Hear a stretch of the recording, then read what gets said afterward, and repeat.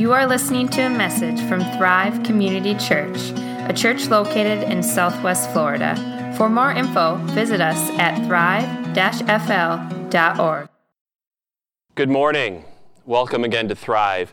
It's good to have you here on our second week of this series called Shift, as we are making some pretty radical shifts in our lives from before to after, or from one mentality and outlook to another. Last week we looked at the shift from a mentality that we are slaves to the shift of being the children of God and what that means in our lives and how the freedom that we have in that.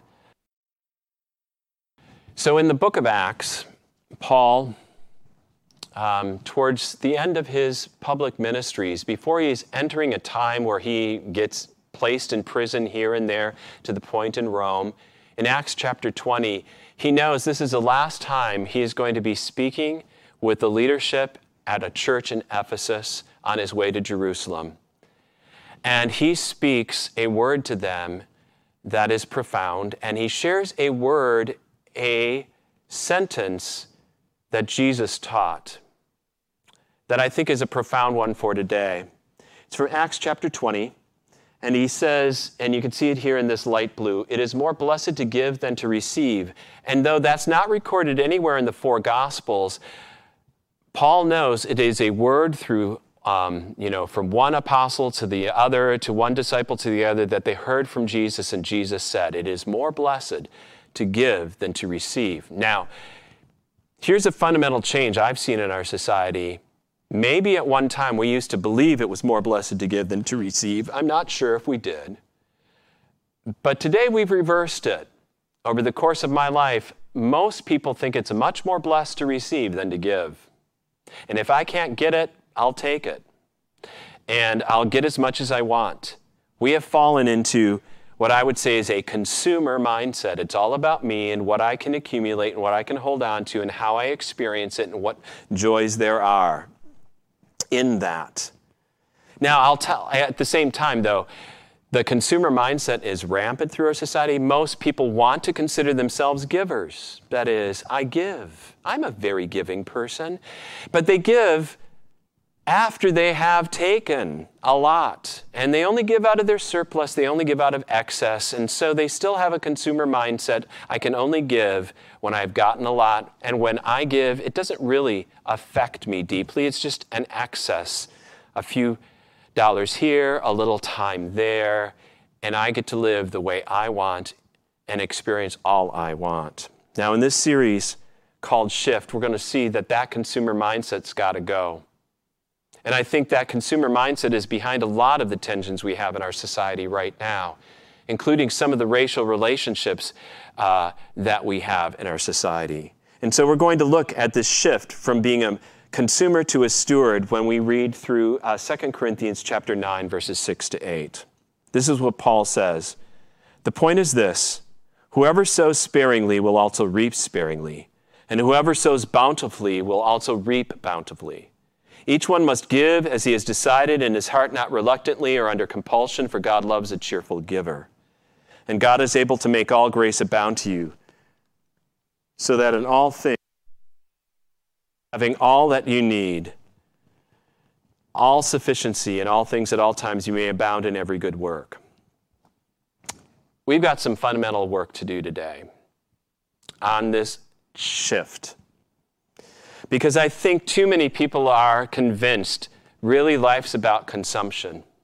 It's what I get out of it, than what I can contribute. So we're going to look at these 3 points today from this passage: the contrast, the struggle, and what that shift looks like. Now, why do I say that we need a fundamental change?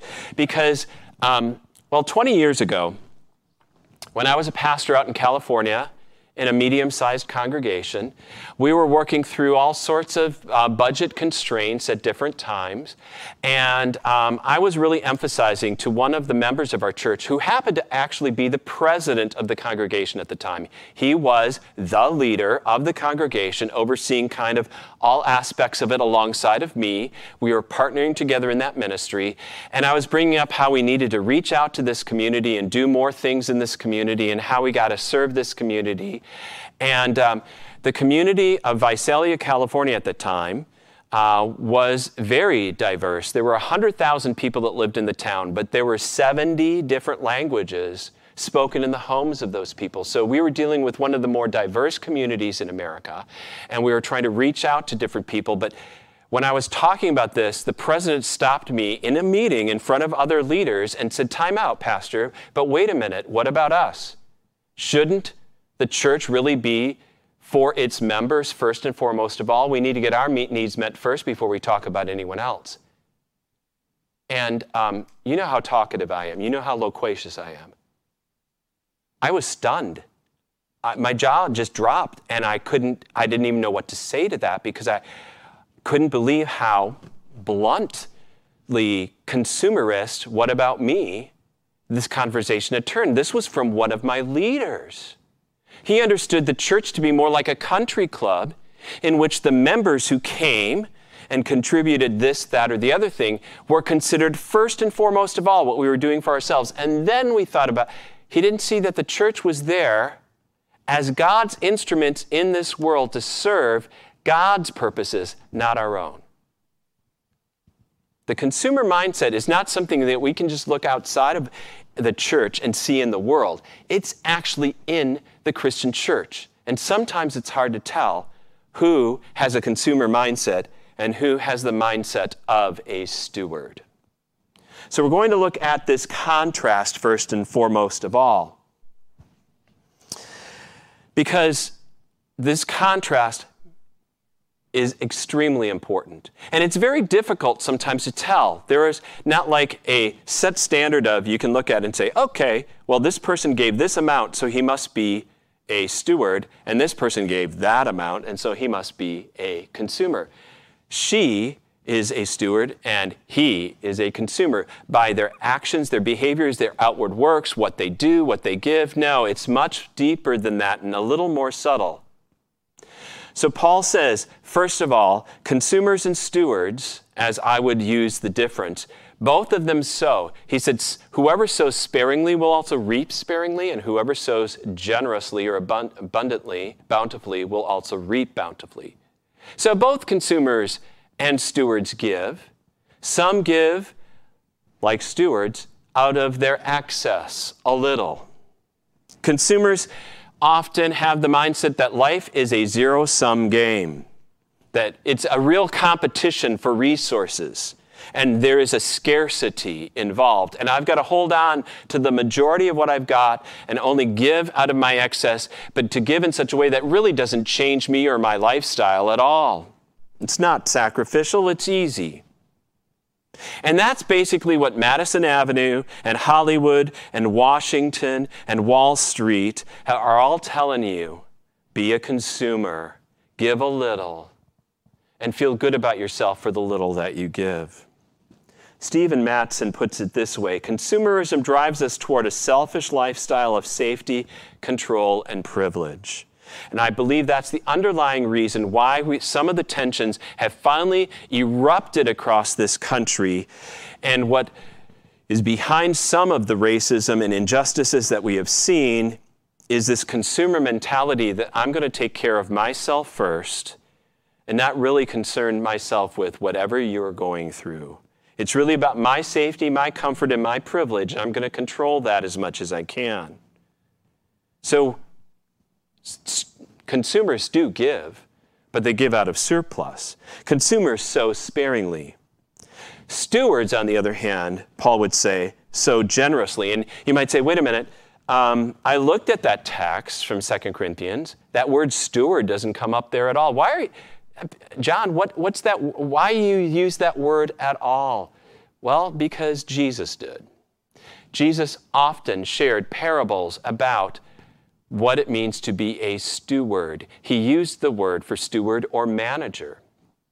See, a steward in these parables often that Jesus told were those managers of a household of a wealthy person, a master, who owned vast sums of wealth, and he would entrust that wealth to his stewards. And stewards were those who then managed that property, never owned it themselves, but managed it for the sake of the master when the master was away. Or they represented the master in contracts. They represented the master here and there and everywhere. They did not manage the material, the property, the treasures, the money that the master had for their own gain or according to their own will or desires. They always said, okay, how would the master want me to invest? How would the master want me to use? How would the master want me to? That's how a steward worked. The master set the rules. The steward just followed. And the New Testament will say that God, as well as the whole Bible, is the creator and the owner of everything. We own nothing. The steward owns nothing. He just manages what is entrusted to him. We are managers who are entrusted by God great in a variety of gifts. So let's just contrast a little more so you understand the difference between a consumer and a steward. So consumers believe that they own things, that what you've got at your house, what you've got here, what you can purchase, this is mine and I can control and do what I want with it. But stewards understand they own nothing. They manage only the things that they have, that they've been trusted by God. These are all His gifts and at His disposal. Consumers believe they earn what they have. I've worked hard for it, it's mine. But stewards know that even the hard work that they've been given is a result of the gifts of God, of gifts of intelligence, gifts of ability, gifts of place in society. Nothing I have, even the hard work I do, is a gift from God. That's what a steward understands. Consumers gain security from the things that they own and possess and collect. But stewards gain their security from knowing that they are owned by someone else, that God owns me and all that I have. That's where my security comes from. Consumers try to control things. Stewards just manage, knowing God is the one that's really in control of it all. Consumers make deals, try to bargain, try to find what's to advantage, how they can get better. But stewards give and receive freely, no strings attached, just as God Himself gives, because they're following His example. Consumers focus on their own personal rights and what they should gain. Stewards focus on their opportunities and what they can give and how they can make a difference in this world. Now, you can't just tell a consumer from a steward by like their checkbook or by their credit card statement or by how much they give. In fact, it's amazing. It's not a matter of actions or balance sheets. It's a matter of the heart. Paul puts it this way here in 2 Corinthians. Each one must give as he has decided in his heart, not reluctantly or under compulsion, for God loves a cheerful giver. It's a matter of the heart, and that cannot necessarily be legislated. And Paul doesn't even command the Corinthian Christians, who were well off, by the way. He doesn't command them and say, you've got to set aside this much and you've got to make a decision on this and this is what you should do. This is the basic standard that you should follow. He doesn't set down rules for them to follow because he knows what that would mean. The real contrast between consumer and steward is the matter of the heart. The best stewards in the Bible, actually, were some of the poorest people. But they still had a generosity about them, and they considered everything they had as God's. And Paul gives the example here to the Corinthians who were well off. The best example he could give is the Macedonian Christians who were poor, who out of their need, they didn't have an abundance themselves, and yet they begged Paul to give. They wanted to give for famine relief in Jerusalem and for its environs because they had heard about the need and they gave. And this is how Paul puts it in 2 Corinthians 8. He says, for they gave according to their means, as I can testify, and beyond their means, of their own accord, begging us earnestly for the favor of taking part in the relief of the saints. And this not as we expected. Can you imagine? Here, Paul goes to Macedonia, Philippi, and that area around Philippi, to those Christians, and he looks at their lives and goes like, yeah, wow, you know. And he probably said to himself, I'm not going to ask them to help. And they heard about the situation. He didn't tell them. He didn't invite them to. They heard about the situation back in Jerusalem, and they begged him. They went beyond his expectations. He didn't even expect this. He didn't think they were in the shape to do it, and yet they begged him, they asked him, they made sure that they were a part of it. That's what shocked him the most of all. And then he explains why. How is it, out of their poverty, they could well up in such generosity? And he says this, but they themselves first gave themselves to the Lord, and then by us to the will of God. The Macedonians learned what Jesus had done for them. By God's grace, he had given to them freely salvation, forgiveness of sins, life. He gave them everything on the cross, that he became absolutely devastatingly poor and emptied himself of everything in order for them to have everything in this world. So whatever they have is from God. And they were so overwhelmed by God's grace, they gave themselves to Jesus and then to the work of the ministry. And they even begged Paul to get involved. So if you hear people asking, well, how much do I have to give? You know they're still in a consumer mindset because they haven't given themselves first to the Lord. If you have to wait and say, well, I'm going to give after we've met and after all of this is taken care of first, then you're still in a consumer mindset. You're not a steward.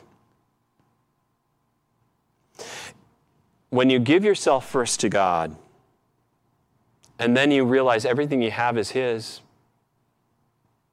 then you can start contributing in such a way that goes beyond a percentage, beyond what may seem reasonable in some circumstances. And you're managing everything that God has for you, for your family's sake and for the world's sake and for the kingdom's sake.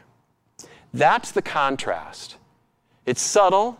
It's difficult to pinpoint. I'm not going to judge one person as a consumer, another as a steward, but it's something for you to consider. What's your motivation? Where's this coming from? What are the questions you're asking? Are you looking out? How are you making decisions? So that's the contrast. And it comes also with a struggle. Okay?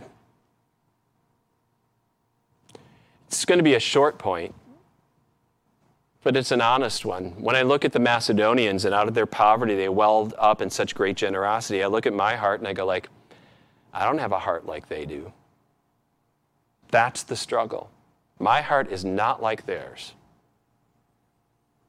My heart is much more self-centered, much more consumer-focused, much more, and I'll ask questions and either jump from legalism to, self-interest, in trying to get people to give. So I could try to motivate you to be a giver, to be a steward, based on guilting you right now and telling you got to do this. If you really want to be a follower of Jesus, you'll do this. And if you don't do this, well then, blah, blah, blah, blah, blah.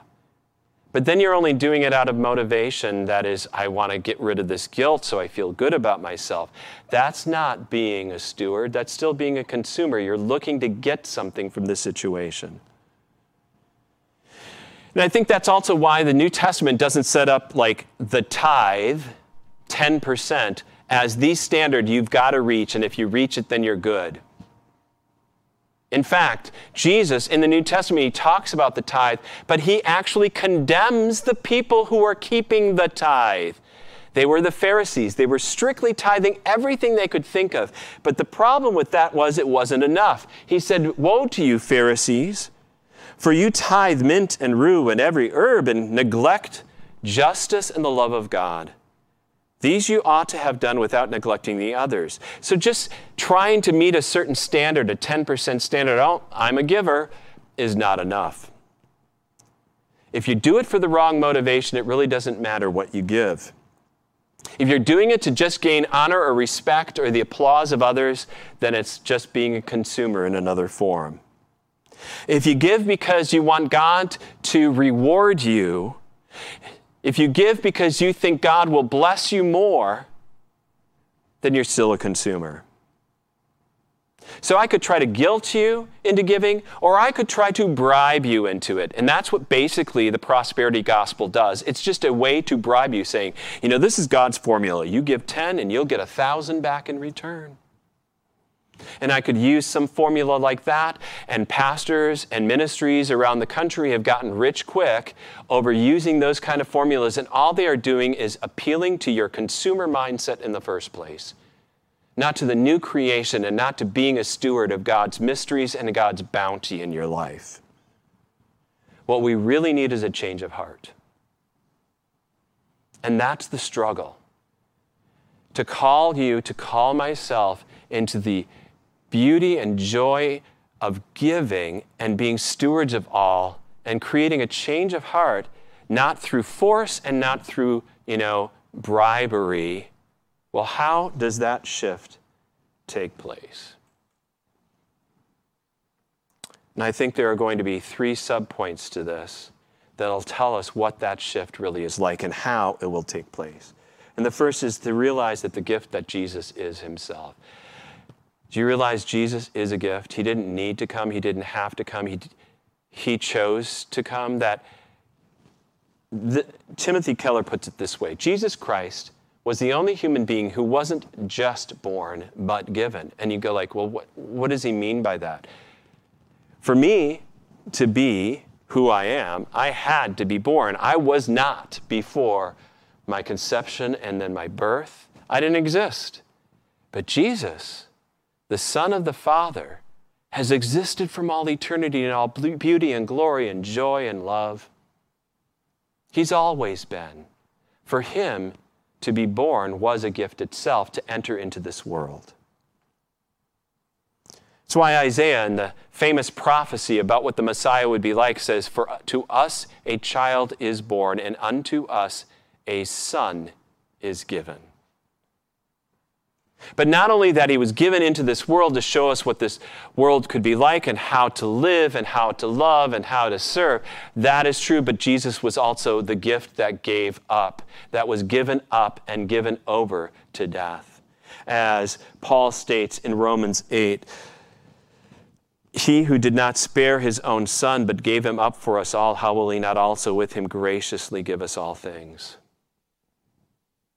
Do you realize? And Paul would say it in 2 Corinthians 8, Jesus became poor so that he could make you rich.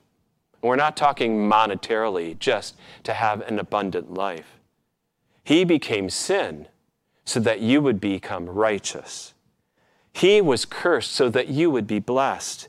He lost everything to give it all to you. When you receive Jesus Christ as the gift, every other gift comes. And you give yourself away to the one who has given everything to have you. That's the change of heart that has to take place. And only that change will really change you at your core rather than just change the outward behaviors. And then you realize that even being a giver, being a steward is a gift itself. It's not something you got to do and you better do, but something you get to do. That what you can do for others is such a beauty and a joy and a gift. As James puts it, every good gift and every perfect gift is from above, coming down from the Father of lights, with whom there is no variation or shadow due to change. So being a steward is actually a joyful, joyous, wonderful life. It's a gift that I get to. There's going to be no significant spiritual growth in your life if you don't change your mindset about your money and your possessions and your property and your place and your position. You only will grow into everything God wants you when you shift from consumer to steward. These words of Martin Luther King Jr. are so apt today, and I think it's something that I would pray that all Americans hear. He said, "Every man must decide whether he will walk in the light of creative altruism or in the darkness of destructive selfishness."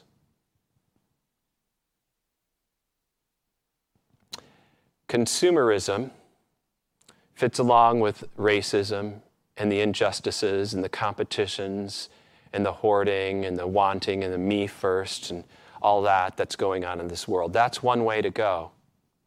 That's the darkness of destructive selfishness. The creative altruism is what we as the church need to be called forth into right now. We need not to fight fire with fire, but to fight fire with the water of the love of God, to make a huge difference in this world by what we do for the sake of others, how we humbly listen and care and love and understand.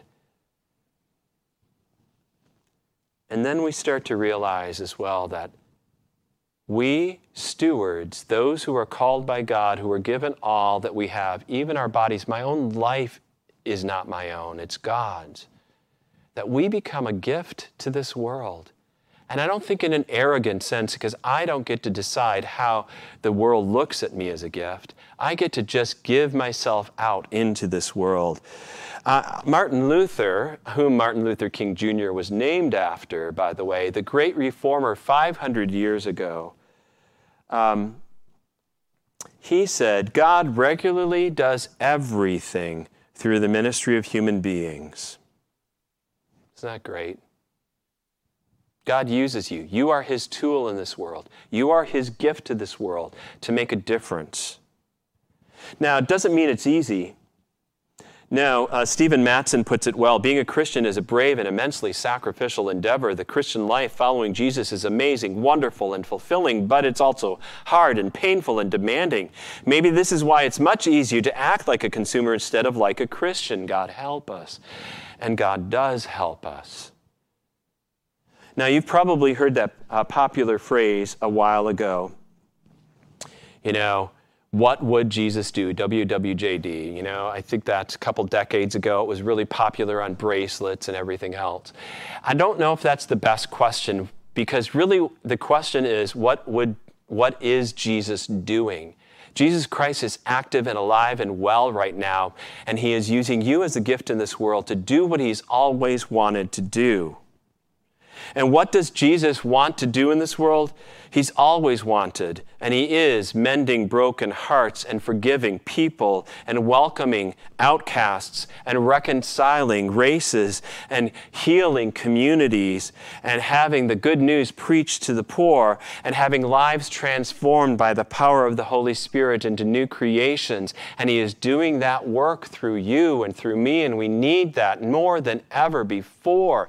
That is what God always intends and what he wants to see and what his kingdom advances. And your giving, your stewardship of all that you are is so different from the consumption that the world is in.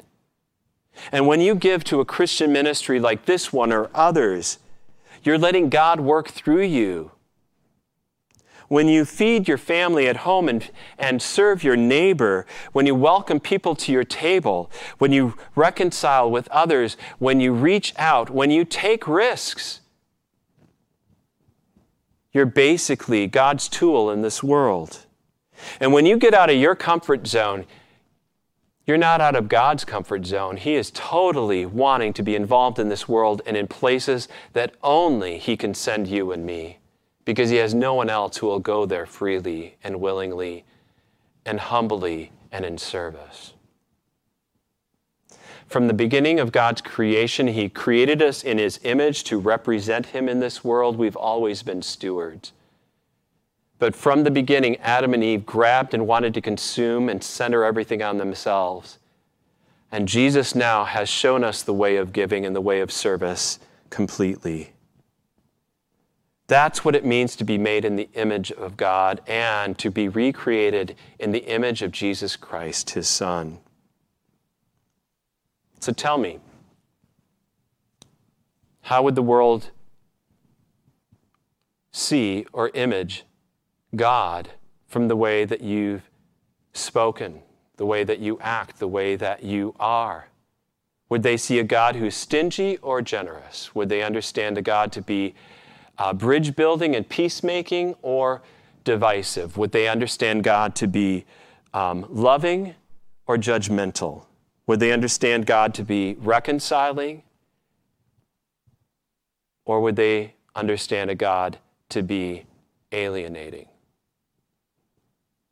Martin Luther, again, the reformer 500 years ago said about the freedom of the Christian, and it is in the freedom. This is a heart change that we're talking about. It is not something I can legislate. I can describe it, but I cannot prescribe it to you. And Martin Luther said this about the Christian life. He said, as our Heavenly Father has in Christ freely come to our aid, we also ought to freely help our neighbor through our body and its work. And each one should become, as it were, a Christ to the other, that we may be Christs to one another, and Christ may be the same in all. And that is that we may be truly Christians. We conclude, therefore, that a Christian lives not in himself. That would be a consumer. But in Christ and his neighbor, that's a steward. Otherwise, he's not a Christian. I think you know it instinctively. Life is so much more full and wonderful and great when you serve and love and give and make a difference in this world. The consumer life is so shallow and actually pointless. It's so below what God has called you to be, and it's so below what our church has been called to be, and it's so below what we can be in this society right now when we need it most. Our world needs more than ever stewards who see all that they have as basically just managing what God already owns the way God intended to be used in this world. It's a true shift from consumption and being a consumer into being a steward. Let's pray.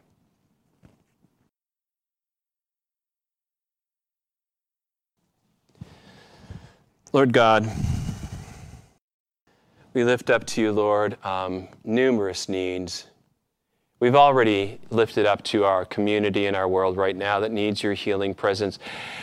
Lord, you know your church needs to rise up and, well, we ask that you would encourage us and fill us with the love of your Spirit to reach beyond what we are comfortable, to serve in ways that will display your goodness to this world right now. Help us be peacemakers and reconcilers and bridge builders and unifiers, Lord God. We pray that you would move us from consumer to steward, that all of life is a gift, Lord God, that you would see us in that light. Lord, we lift up to you people and their needs. We ask your healing to be upon Andy Blankenship. As she's undergone another round of immunotherapy, Lord, we ask you to alleviate the pain and to show your beauty in that situation. We lift up to you, O Lord, Sarah and Nikki. We pray, Lord God, that you give them peace, that you give them your peace that passes all human understanding. Let them cast anxiety upon you, their burdens upon you. All that they have is yours, Lord, and they are yours as well, Lord. And Sarah, that she would understand what it means to be a child of God. We lift up to you a prayer of thanks that Kathy Bulow's son is on his way home from Afghanistan, that he's made it here, Lord, safely. We pray, Lord, as they mourn in that family the death of a loved one, as Rusty has passed away from cancer, that you would give them comfort in the midst of their grief. Lord, you know these are trying times and difficult times and confusing times. And oh, Lord, you know all of everyone sharing their opinion, and some people may think I'm just sharing my opinions today. We need to hear from you, Lord, in your word, your truth above all others, because anything else is just a lie. But your word is true. What you've done through Jesus is fully true. And we need it to be lived out now more than ever. Teach us to follow your truth even when it is difficult and people may not be happy with us, Lord. To speak your truth into situations and call forth your truth where it is needed, Lord God. Teach us to not be just interested in our own needs, but be truly interested in the needs of others. I ask, Lord God, that you would be working throughout this world to bring healing. Lord, we pray for our first responders, for our police officers, and all others who are trying to bring peace into situations and to quell the violence, protect them, care for them. We pray, O Lord, for those who are seeking justice, that you would also give to them wisdom in the best way forward, and that justice and reconciliation and mercy can come together. Lord, we pray for the healthcare workers and others who are still in the midst of this, even though it's been kind of sidelined in the news, that we're still dealing with the coronavirus, Lord God, and people are still getting sick and people are still facing big difficulties there. We lift up and ask for their protection. We lift up to you, Lord, all the businesses and individuals who have lost employment and are wondering how things are working out, Lord. We pray that you would truly be the provider of all of our needs, that you would help us in the way forward to wisely open and to start, Lord God, the long process of coming closer to you. But we pray, Lord, that we wouldn't go back to a normal that we've had before, but to a better day where you are much more involved in the decisions of our lives, that we understand our utter dependence on you and the joy that we have in you. And that your church would not just try to get back to what it was, but to become more what you want it to be. Lord, the good news we have is that even no matter what we pray for, your Holy Spirit can pray for us with groans too deep for words, and he who searches hearts will do such. And so we just offer ourselves to you this day, as the Macedonians did before. We give ourselves to you. And Lord, we pray the prayer that you taught us. Our Father, who art in heaven, hallowed be thy name. Thy kingdom come. Thy will be done on earth as it is in heaven. Give us this day our daily bread, and forgive us our trespasses as we forgive those who trespass against us. Lead us not into temptation, but deliver us from evil. For thine is the kingdom and the power and the glory forever and ever. Amen.